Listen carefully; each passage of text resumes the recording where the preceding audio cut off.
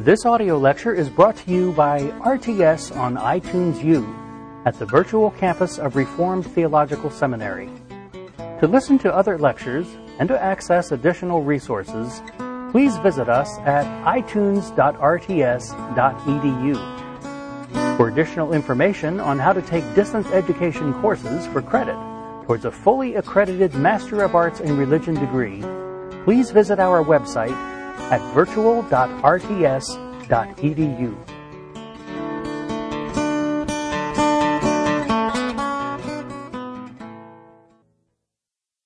So what did Constantine do? Well, being the gentleman that he was, he wrote some nice letters. Wrote a letter to Alexander and a letter to Arius, encouraging them to reconcile.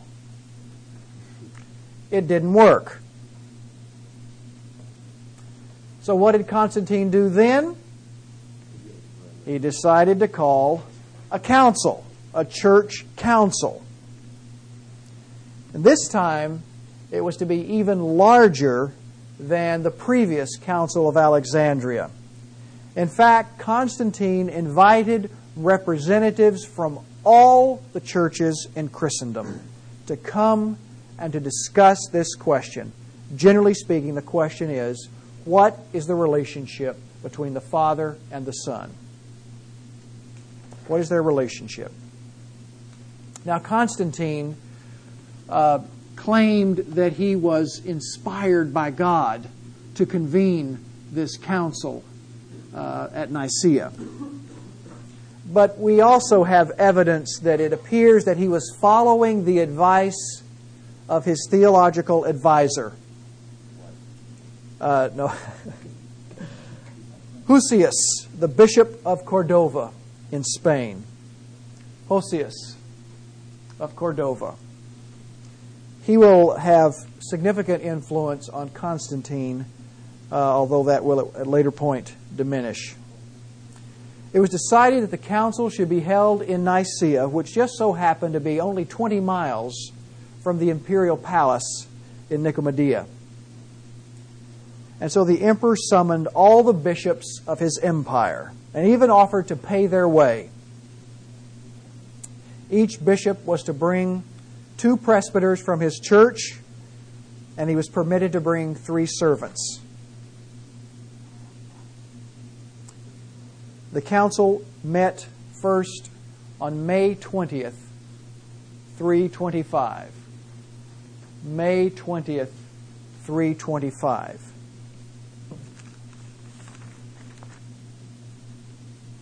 So we are now in point 5 up there, Council of Nicaea, 325 A.D.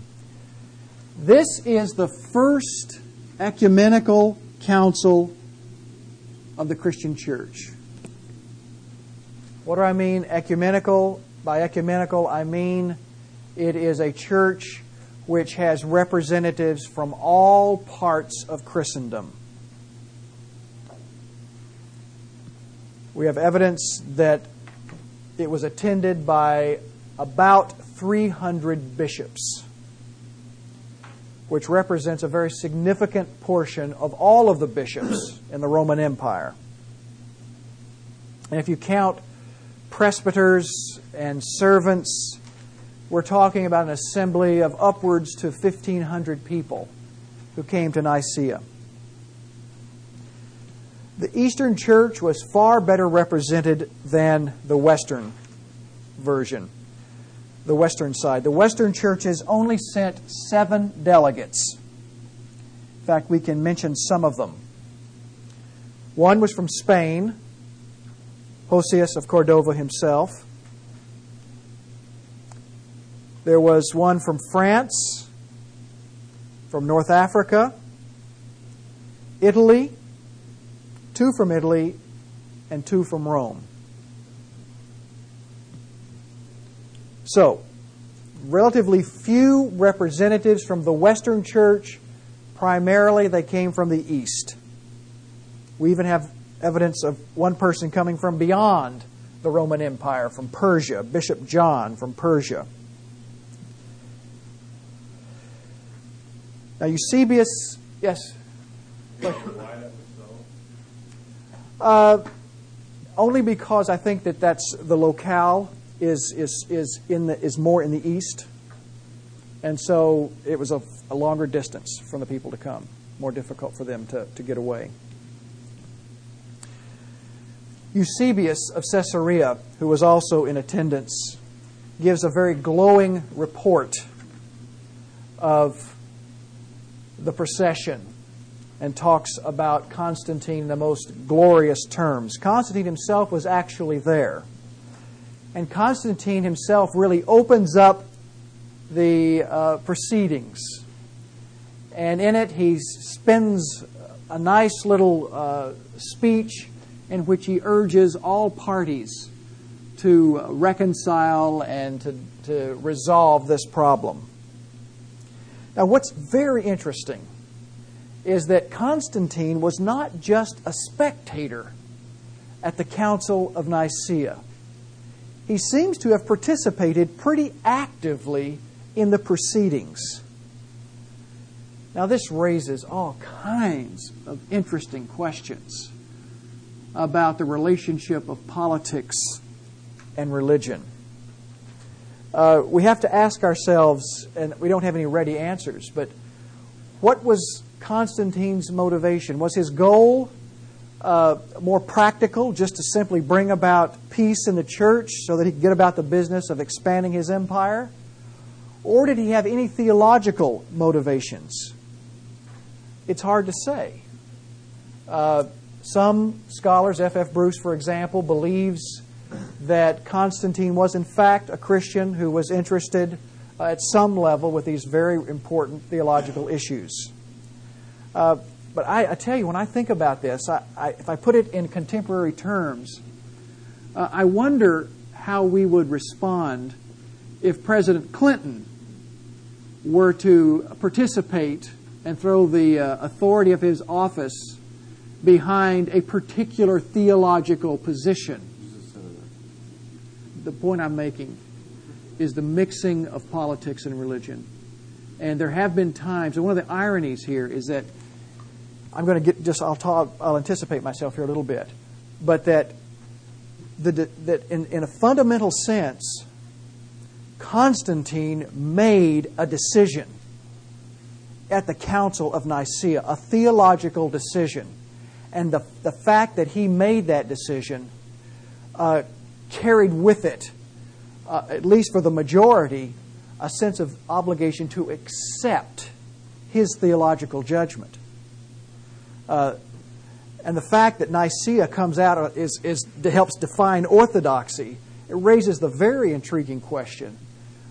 Here we have a guy who we're not even sure was a Christian making a decision. Well, he's participating in a powerful way in a decision that has forever defined Orthodox Christianity. That's what I mean by the mixing of politics and religion. Now, I have to, in the final analysis, trust that the Holy Spirit, that God in His providence has worked through the ineptitudes and the biases and the misguided motivations of politicians as well as theologians to bring about orthodoxy in the church. But there is a little bit of tension when you realize that Constantine played a fairly powerful role in the definition of what is recognized as orthodoxy. And I think while there are lots of discontinuities in terms of relationship between Clinton and Constantine. I mean, one had ruled the world, basically, and the other one just rules a part of it. But I think that the point is, for us at least, moderns, we would find it somewhat disconcerting to have a governor of our country to participate in theological decisions. Now, I think there are some folks who believe that by taking his particular stand on abortion, that he has in fact contributed to the theological debate, to put his 2 cents in. So I suppose that even that is one way of looking at it. That's a very good question. And the fact of the matter is that there was a time, and I'm going to mention this as we go on, where the Arians did win. And their view was the dominant view. But in the final analysis, it worked out where the minority view that we now call orthodoxy eventually became the majority view. That's what's so terribly interesting about Nicaea, is because in fact, I'll mention there were three parties, three groups at Nicaea. There was the view of Alexander, which we now call Nicene Orthodoxy. It was a minority view, a minority group at Nicaea.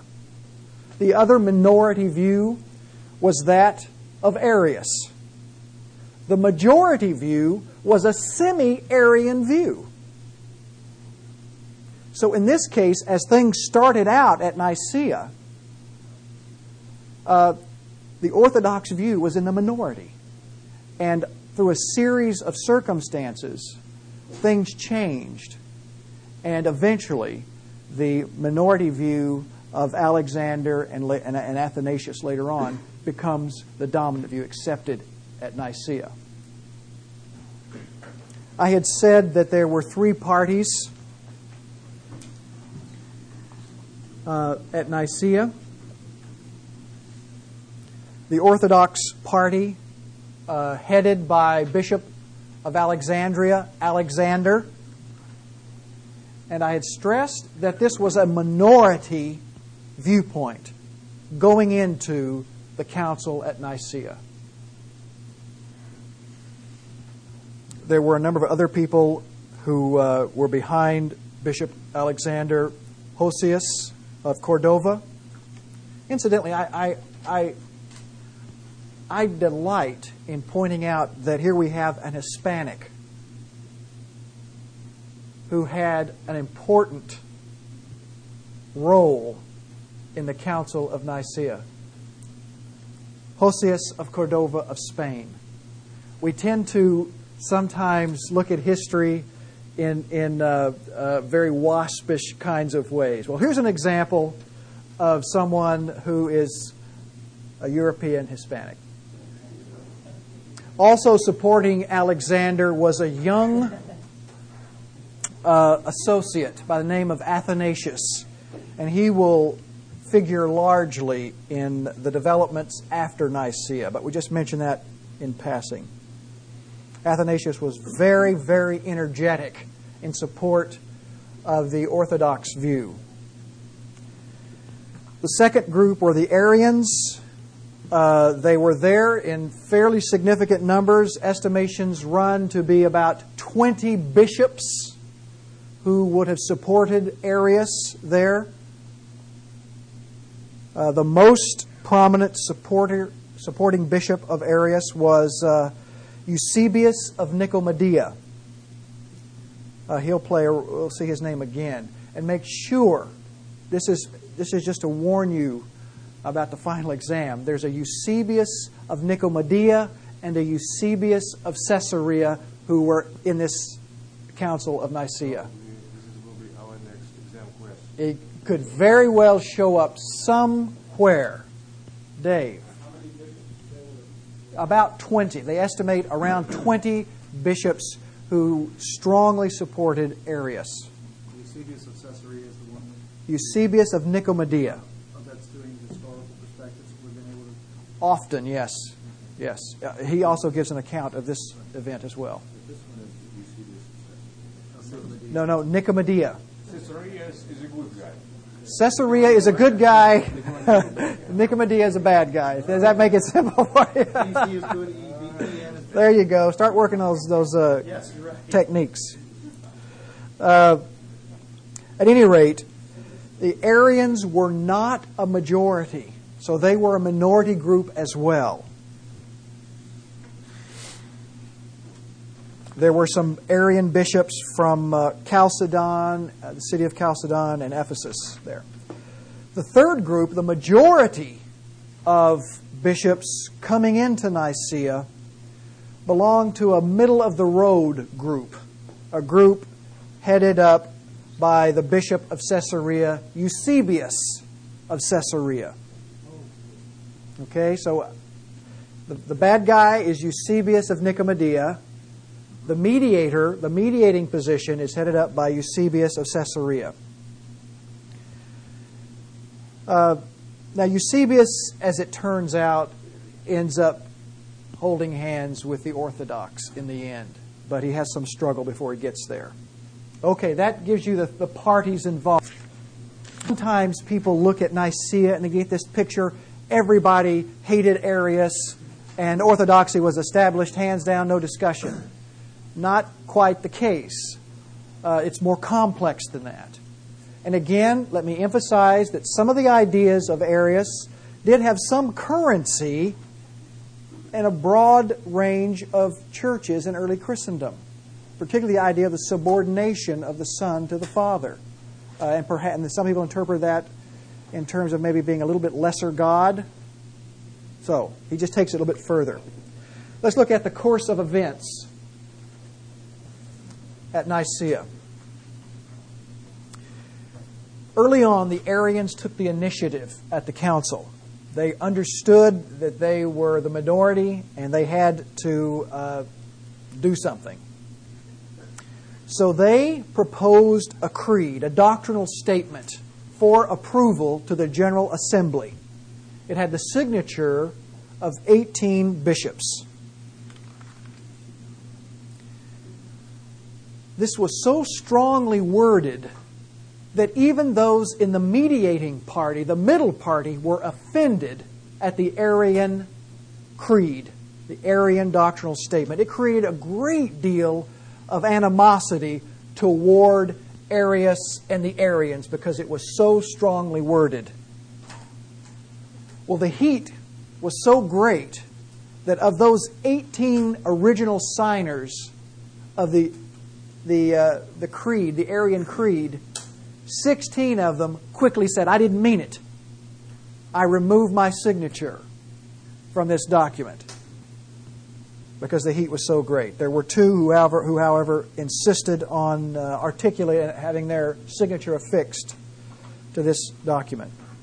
Well, in all of this turmoil, this animosity going on, Eusebius of Caesarea, who also happens to be somewhat friendly with Constantine, decides to put forth his old creed that he had used back at his church in Caesarea in place of the creed of Arius for general approval by the council at Nicaea.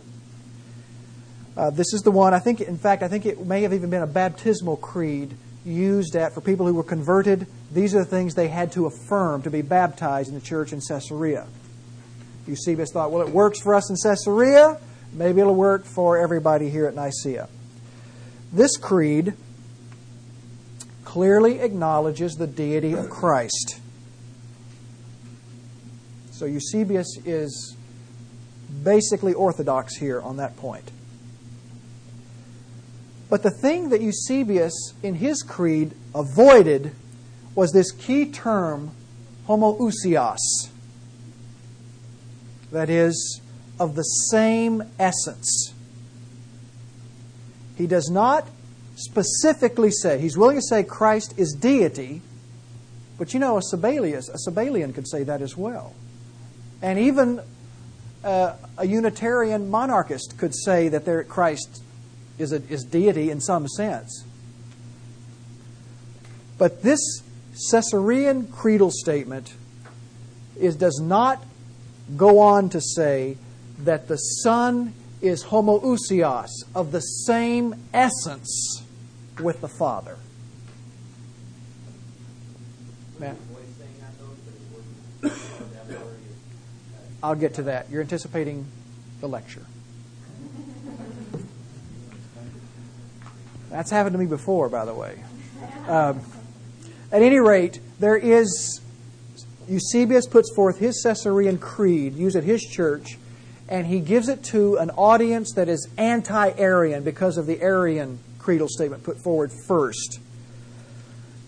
And what happened is a lot of those signers of the original statement put forth by Arius, those 18 guys were willing to sign this statement by Eusebius.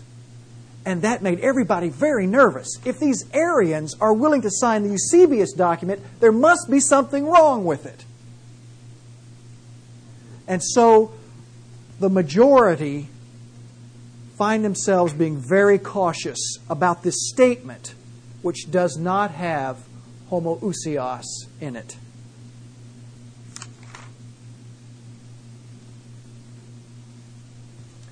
The Nicene Creed.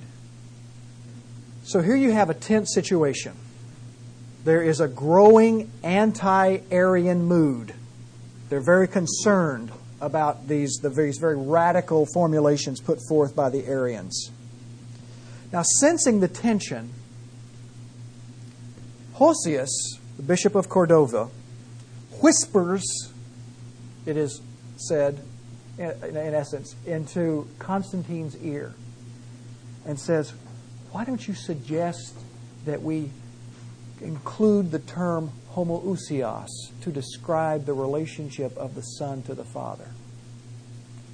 Constantine himself took the advice of his advisor, Hosius, and according to Eusebius of Caesarea, in his account of Nicaea, says that Constantine himself made the suggestion that homoousios, the phrase that suggests that the Son is of the same exact essence with the Father, ought to be included in any creedal statement that comes out of Nicaea.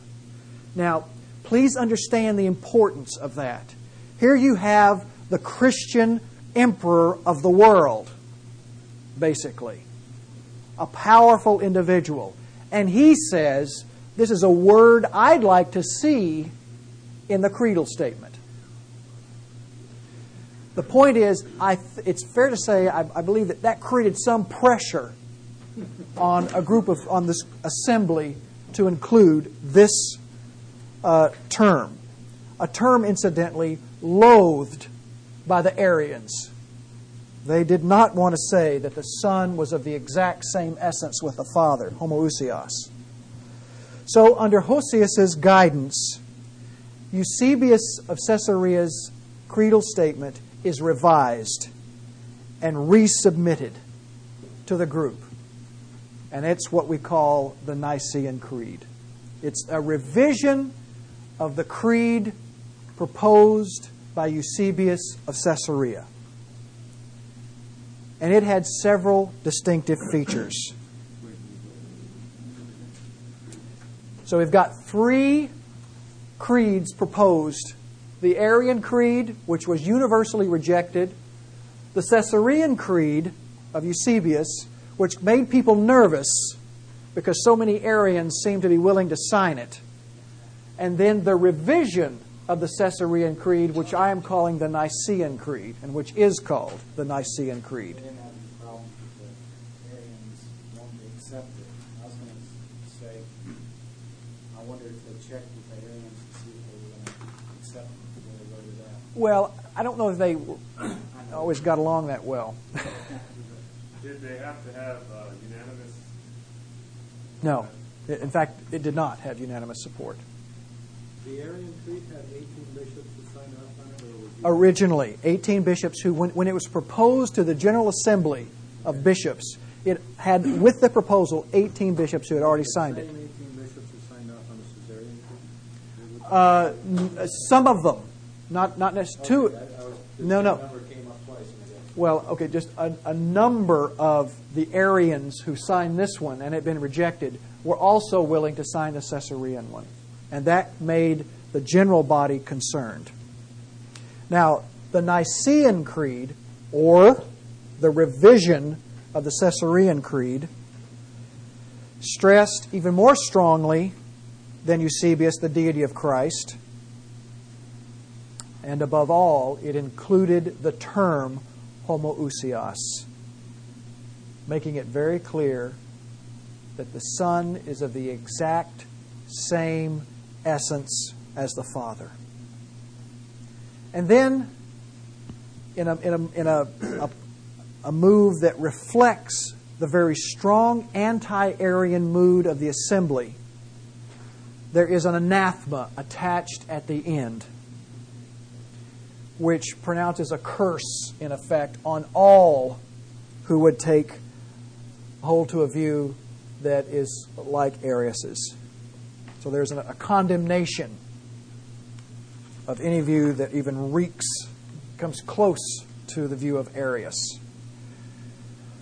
The bottom line is there is no room at all for the view of Arius at Nicaea. Now, this phrase, homoousios, is very significant. We're at this point now. What kind of practical consequences it brought to those guys who were Arians? What's the practical consequences to them? I'll mention some of those in just a moment. The phrase homoousios was, even before Nicaea, somewhat controversial. First of all, it's not a biblical term. But even more importantly, this is a term employed by a declared heretic to describe his understanding of God, of Christ. Paul of Samosata, the dynamic monarchian, had used this term, homoousios, in his conception that Christ was a man who had been adopted by God and thus gradually elevated to divine status. What made this term controversial for some of the people is the fact that it is a term used by a heretic to describe Christ. It had bad connotations to it for some folk. And there were a lot of people who, although they finally signed on with the Nicene Creed, had some reservations about the use of that term. I think we can understand why they might have had some concern if a heretic had used this term. And later on it causes a lot of problems with the acceptance of within this whole controversy. Tim? Paul Samosata was a direct ancestor of Arius, wasn't he? In that line of years before Arius. Yes. So why, I guess just changing language that Arius hated that term now? Well, for them it connoted too strong of a description of the relationship between the Father and the Son. They wanted to stress the difference. That was their motive and their agenda, not to stress the likeness of it. They're inconsistent here, perhaps. Do we have any record of any attempts to redefine the term in opposition to what was established by Paul of Samosata? That's what they do. That's part of the discussion that goes on, is they try to disassociate it from Paul of Samosata and pour into it their own Nicene understanding of that term. But nevertheless, even having accepted this term, I mean, after all, you've got the Constantine having put the full weight of his authority behind the use of that term. Even people who had reservations accepted that term. And of course, they now are working really hard to distinguish homoousios as at Nicaea from homoousios used by Paul of Samosata. So, the term was retained. And I think technically, the term is a perfectly good one. It does communicate, if you take it out of the context of Paul of Samosata, it does by itself technically communicate just what the Orthodox Nicaeans want. They do want to stress that the Father and the Son are of the same essence. They're consubstantial, is another way of saying that. And so they go ahead and include that. Now, there was some discussion of another term to be used in place of homoousios. And that's the term homoi Homoousios. I'll spell that for you because I guess I didn't write it up there. Homoi, ousios, Ousios. Another term that was under consideration was this term, homoousios, Homoi, ousios, Ousios. That means that the Son is of similar essence with the Father. Not the exact same essence, but a similar essence. That's a view that will come up again after Nicaea. That term is discussed and is essentially rejected. Some people have called it the battle of the diphthongs because there's only that I there. And of course, there's a big difference when you're talking about the relationship of the Father and the Son to say, on the one hand, He is of the exact same essence, or He is similar to. And the general majority view was that homoousios better reflects the Orthodox view. So, you can see what happened. What was a minority view, that of Alexander and Athanasius, now becomes the majority view in the process of Nicaea. Very interesting development. I think it was, they had adopted this word in place of homoousios during the controversy with Paul of Samosata? Yeah. When they excommunicated him, if you're out, that word's out, so we're going to take this word instead. No, that's why it's so controversial. That's why there's some hesitation about this word, is because it was associated with Paul of Samosata. But in the course of Nicaea, another term comes up. I'm saying in I believe 261, when they excommunicated, Paul of Samosata? yeah, they said that, I believe, maybe I'm getting my facts off here, but it seemed like that they did adopt that word again. He said, Who's they? the people who excommunicated Paul of Samosata. I don't recall that specifically. But who am I to disagree with Dr. Sproul? You might have addressed it when they first grew up, when the Arian Creed was first going up, and Alexander thinking about Alexander. About what? Alexander. Was he? Minority view. Were they considering drawing anything up, or did they just kind of go put in the? At this, well, they had clear ideas of what it was they believed. But the events happened fairly quickly, moved right along, and they just seized the opportunity. Okay, let's move on here. I should say almost all, not everyone, but most of the bishops then subscribed to the revised creed under the guidance of Hosius, with its emphasis on homoousios.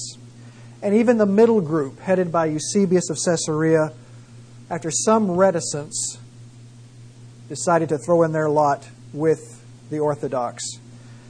There were two bishops who were willing to sign the Nicene Creed, but they would not agree to the last part, which contained the condemnation of Arius.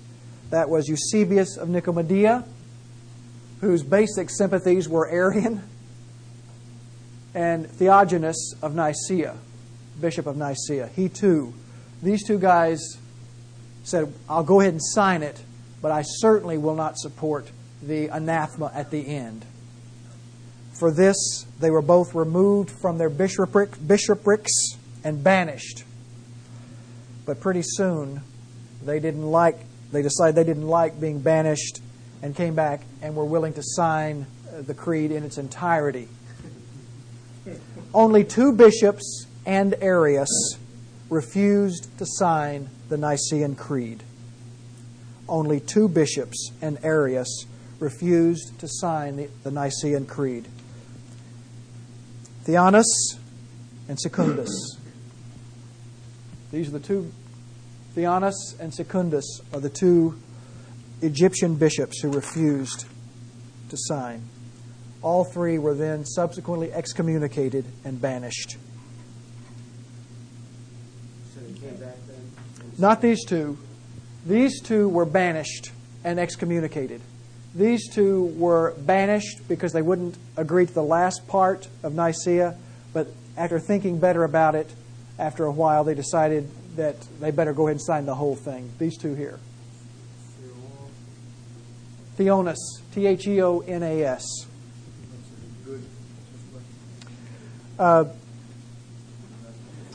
One of the things that's interesting about Nicaea is that you have a lot of people who affix their signature to this creedal statement, and yet they have reservations. The power and the presence of the emperor, I suspect, had a great deal to do with that. And because their hearts were not entirely in tune with what they had signed, we're going to find out that there is a considerable aftermath to this story. Now, there were a couple of other matters that were mentioned in the Council of Nicaea. I want to mention them pretty quickly. One of them, and this is I find somewhat interesting, is that they start at Nicaea to designate those bishops that have preeminence over other bishops. So it's concluded at Nicaea that the bishops of Rome, Antioch, and Alexandria are to be recognized as the top three churches, bishoprics. Rome, Antioch, and Alexandria. Yeah. Yeah. Now, they're given a title to distinguish them from the other bishops. They are called patriarchs. Later on, in later centuries, the Bishop of Constantinople is made into a patriarch. In fact, that language is still used today. And then later on, the Bishop of Jerusalem in the 5th century is accorded the title of patriarch to distinguish these 5 from the other bishops in Christendom. So that's one issue. There's this elevating of certain bishoprics over others. And we find that taking place even at Nicaea. Did you have a question, Dave? Antioch. Oh, the last two. Well, I just mentioned that in Jerusalem and Constantinople also acquire the title. The bishop of each of those two places becomes a patriarch, which means they have a preeminence above other bishops. 334 for Constantinople and 451 for Jerusalem. No, it's not quite the same thing. No, it's not. These are just preeminent bishops. These are bishops above other bishops.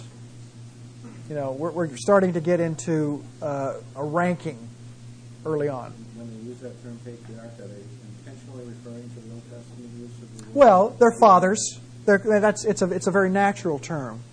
It's almost like an elder. It's a fatherly, spiritual father to the other bishops. Okay. Is this a matter of political standing, or is it just a matter of paid respect? You know what I'm saying? I mean, yes. Is this a political hierarchy? No, I don't think politics plays the major role here. These are just churches that have been associated with either an apostle had been involved there, or some theologian who had a great deal of influence. A school of thought. I mean, there were a school of thought at Antioch, a school of thought at Alexandria, prominent theologians associated. So they had emerged from the pack, if you will, and they were recognizing their international influence. As though they were in a structure of overseeing other shepherds, so to speak. It becomes that, where there are other bishops who sort of report to them. That does happen. They're called metropolitan bishops. I think you might have answered it, but I'm going to try and understand. Were these people selected, was the city selected, or was the person selected? The city. So it wasn't just in honor of this particular person? No, it was a city, and that honor stayed with that whoever with the office in that city. Happened to rise above would be placed in one of those cities. That's right.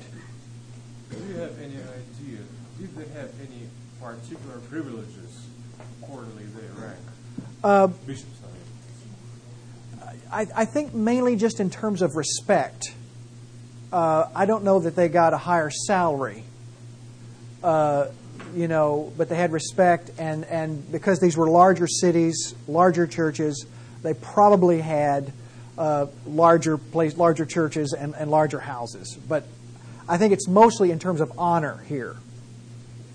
I just wonder what made them so. Why did they emerge? Keep their positions. Each of these cities? Well, these were just cities that were most influential. And they emerged from the pack. The other question dealt with, and I'll press on here, at Nicaea was resolving the so-called Easter controversy. Christians in the East had tended to follow the pattern of the Jewish Passover, which celebrated Easter on the 14th day of Nisan. The 14th day of Nisan. It was on the east. In the eastern, yeah. Eastern Church. The eastern part of the empire. And so the point is, it would be celebrated on this date regardless of the day that it happened to occur on, whether it's a Friday or a Monday or whatever, just the 14th of Nisan. And these folks were called Quartodecimans, or the 14thers. So you can note that term up there. It's Quarto decimans, Decimans, Latin for 14. Now the Roman Church, or the Western Church, took a different view about the dating of Easter. They argued that because Easter is associated with the resurrection, that it ought to occur, that it ought to be on Sunday.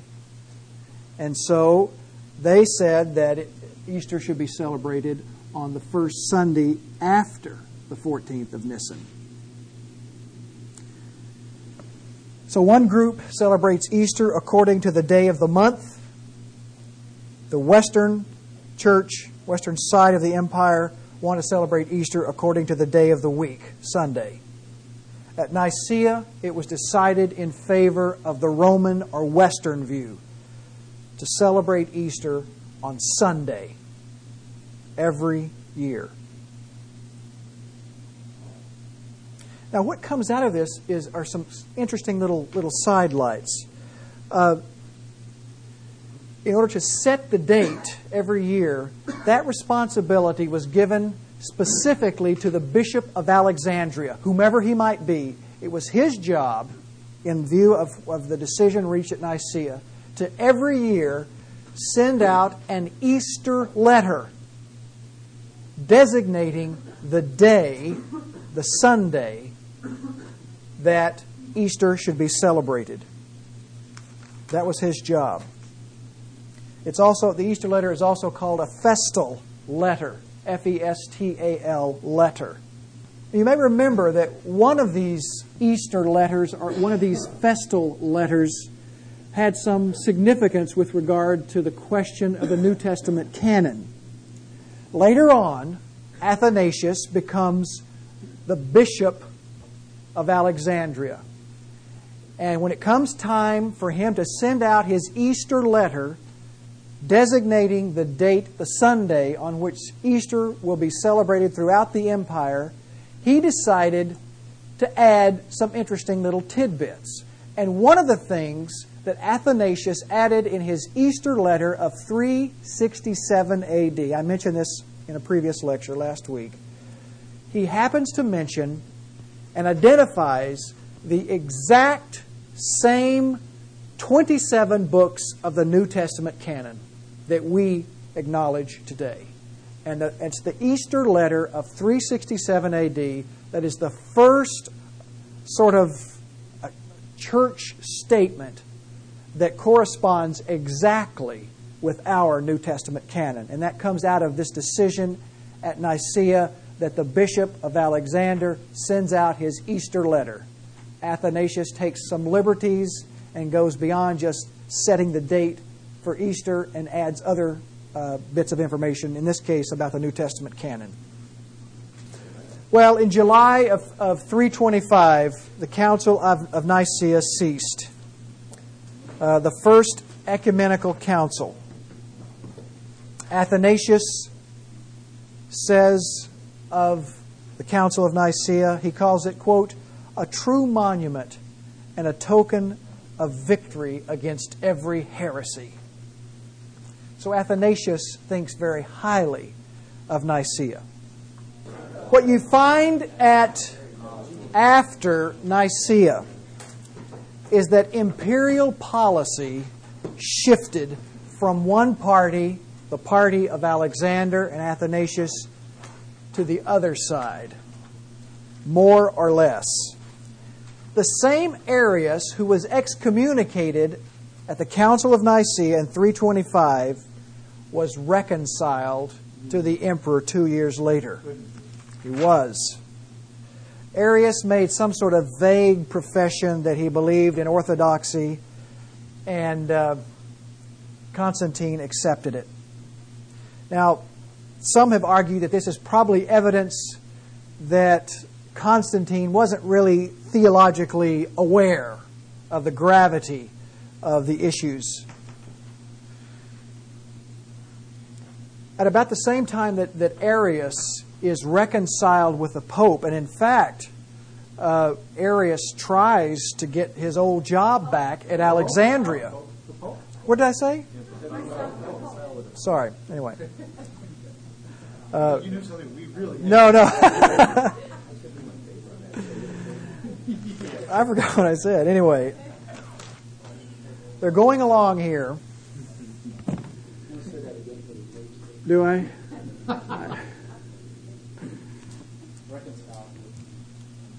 Yeah, I'm trying to remember how I said that. Arius is reconciled with Constantine. Okay?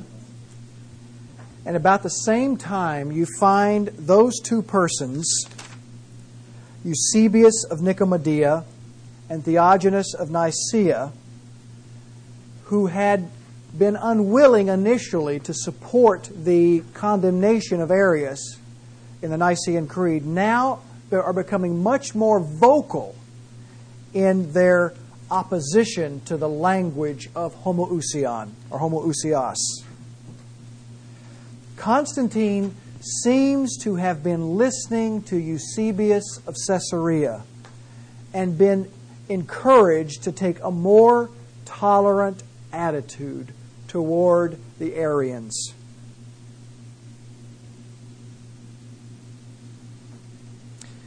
Now, despite the fact that Constantine seems to be undergoing a shift, that doesn't, of course, mean that Alexander and the Orthodox party are shifting at all.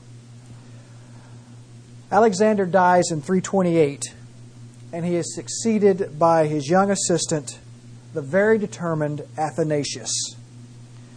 And in a very real sense, the aftermath of Nicaea is very much interwoven with the life of Athanasius. What year was that?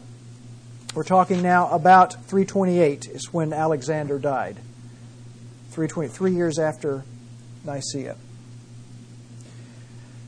Of course, Athanasius refused Constantine's request to reinstate Arius in Alexandria.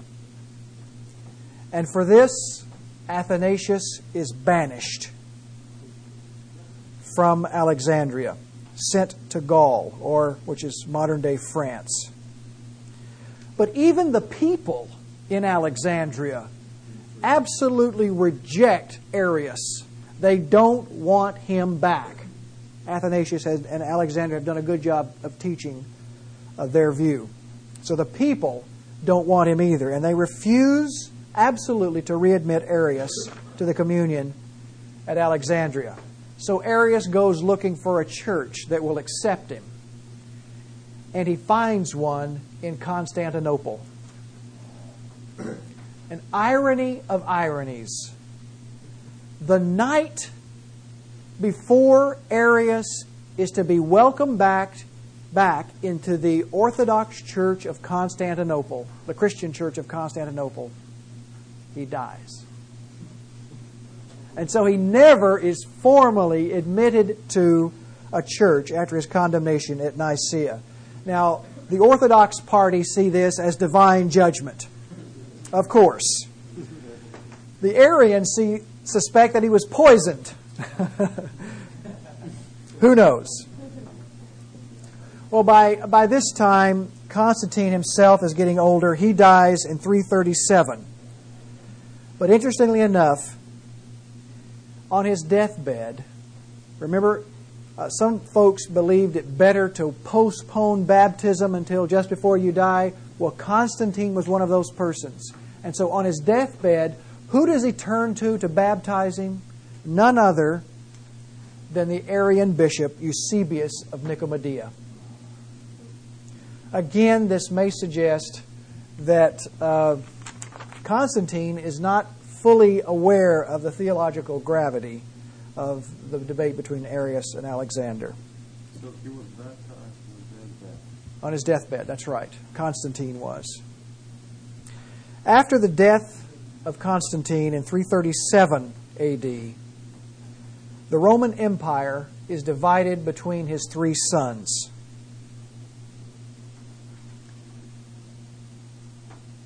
The three sons are Constantius, Constantine II, and Constans.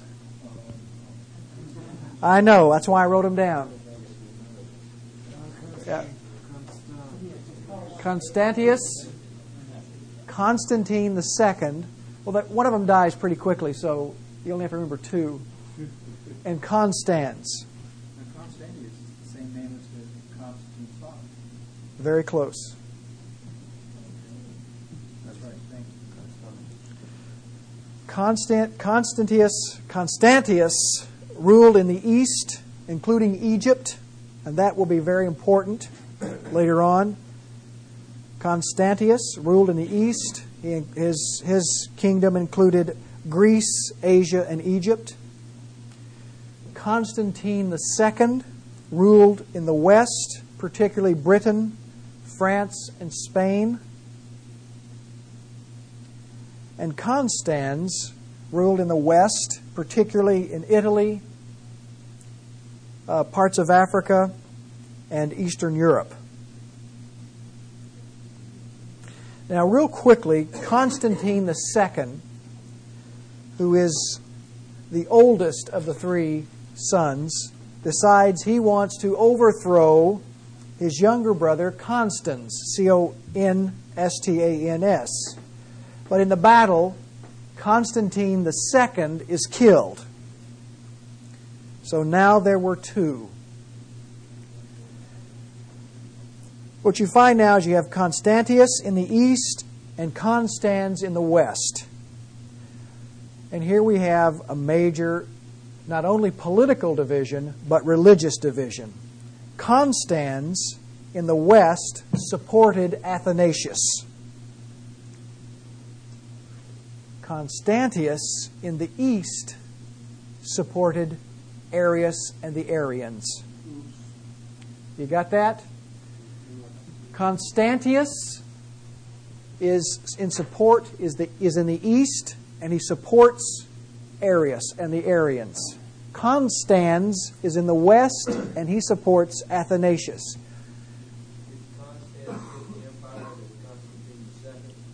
Right. He inherited that. Well, he actually won it in a battle. So, now this division into two parts now creates serious problems for Athanasius, because the one who rules in the east, where Alexandria is an Arian. So Athanasius finds himself in real trouble. Shortly after Constantine's death and the division of the empire into two parts, Athanasius is exiled, kicked out of Alexandria for a second time. He had returned before and now is exiled a second time in 339. Now, I'm going to mention 339, Athanasius is exiled. He returns, let me say this again. After Constantine died in 337, then the empire is divided into two parts after one brother kills the other. Athanasius, in the midst of all this turmoil, was exiled and now returns to Alexandria in 338. But as things shake down, it's the Arian who controls the east. And so in 339, Athanasius is exiled for a second time from Alexandria. Now, the reason I mention these exiles is because as we go along here, we're going to find that Athanasius is probably the most tenacious church father we have ever known, because he is banished a total of 5 times, and he keeps coming back. So we've gotten 2 so far, 2 banishments. The second banishment, Athanasius flees to Rome in the west, where the emperor Constans is a supporter of Athanasius. So Athanasius goes to Rome, and he has the support there of the Roman bishop Julius. Well, obviously, the two brothers, east and west, see that they've got a problem on their hands, a religious problem, which spills over into political problems. So how are they to address this? Well, they decide to have a church council, another church meeting. There are lots of them. And in 343, there is a church council of Sardica, Sardica, in 343. The Arian bishops essentially don't show up, which leaves the council in the control of Bishop Julius of Rome and Hosius of Cordova, still around after all these years. And as a result, they take a very strong Orthodox view, upholding Nicaea in 343. And again, with this formal statement in support of Nicene Orthodoxy, Athanasius once again returns to Alexandria in 346. But the fortunes of the Nicaeans suffered decline in 350 A.D. when Constans, the emperor in the west and the supporter of Athanasius and Orthodoxy, dies. 350 A.D. Constans, the supporter of Orthodoxy, dies. And now the whole Roman Empire is under the rule of Constantius, a supporter of the Arians. Constantius calls a series of church councils. I've mentioned them here. Sirmium, Arles, and Milan, all 3 of which affirm an Arian view. All of them uphold Arianism. Constantius forces Arian decrees upon the entire church, and anyone who opposed the Arian views was banished. These are all councils or synods. Yeah, these are councils of Sirmium, Arles, and Milan. These 3 all support Arius, although Sardica supported Athanasius. And these are not ecumenical councils, no.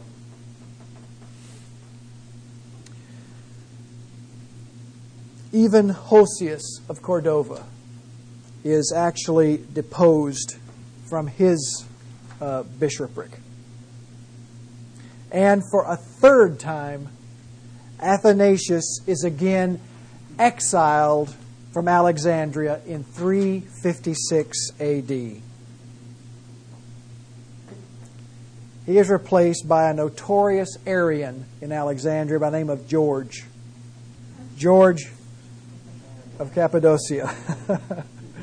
there's a certain kind of edge to that. George of Cappadocia.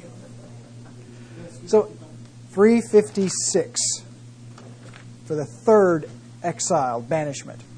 Athanasius flees to the desert from 356 to 361, and he lives with the desert monks who hide him and protect him from the Arians, and he continues to have an influence in Alexandria, although he's sort of out in the desert hiding. One very sad episode results with this rise of Arianism and it gaining the ascendancy. Bishop Hosius of Cordova. He had been, and I've said it tonight, was one of the strongest supporters of Nicene orthodoxy. But with Constantius in power, he puts a very elderly Hosius in prison, a long imprisonment, and makes terrible threats against Hosius. Finally, the old man, the old upholder of Nicene orthodoxy, capitulates. And he signs an Arian document, a document from the Council of Sirmium, which had upheld Arianism. The old man had given in. But the story's not over. Hosius was let out of prison. He headed back to Spain. And there he completely repudiated his rejection, his recantation. And he died as an upholder of Nicene orthodoxy.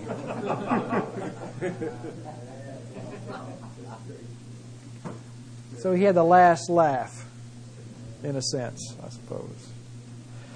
A very similar story occurs with the Bishop of Rome, Liberius, Liberius. Liberius, in this time of Arian ascendancy, is also exiled and imprisoned, and he too capitulates, signs an Arian confession. But then, once he is free, he again recants his recantation, and he dies in a Nicene faith. The point of all of this is to say that a lot of pressure is exerted on these folks, and it leads them to affirm things they don't believe to save their skins. Persecution has a way of doing that, of turning us into hypocrites. There's more to be said. The story is not over. But I leave you with this. Arianism is on the ascendancy. But that's not the end of the story.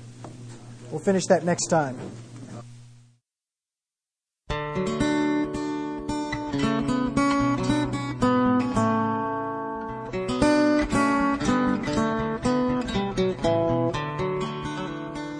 This audio lecture is brought to you by RTS on iTunes U at the virtual campus of Reformed Theological Seminary. To listen to other lectures and to access additional resources, please visit us at itunes.rts.edu. For additional information on how to take distance education courses for credit towards a fully accredited Master of Arts in Religion degree, please visit our website at virtual.rts.edu.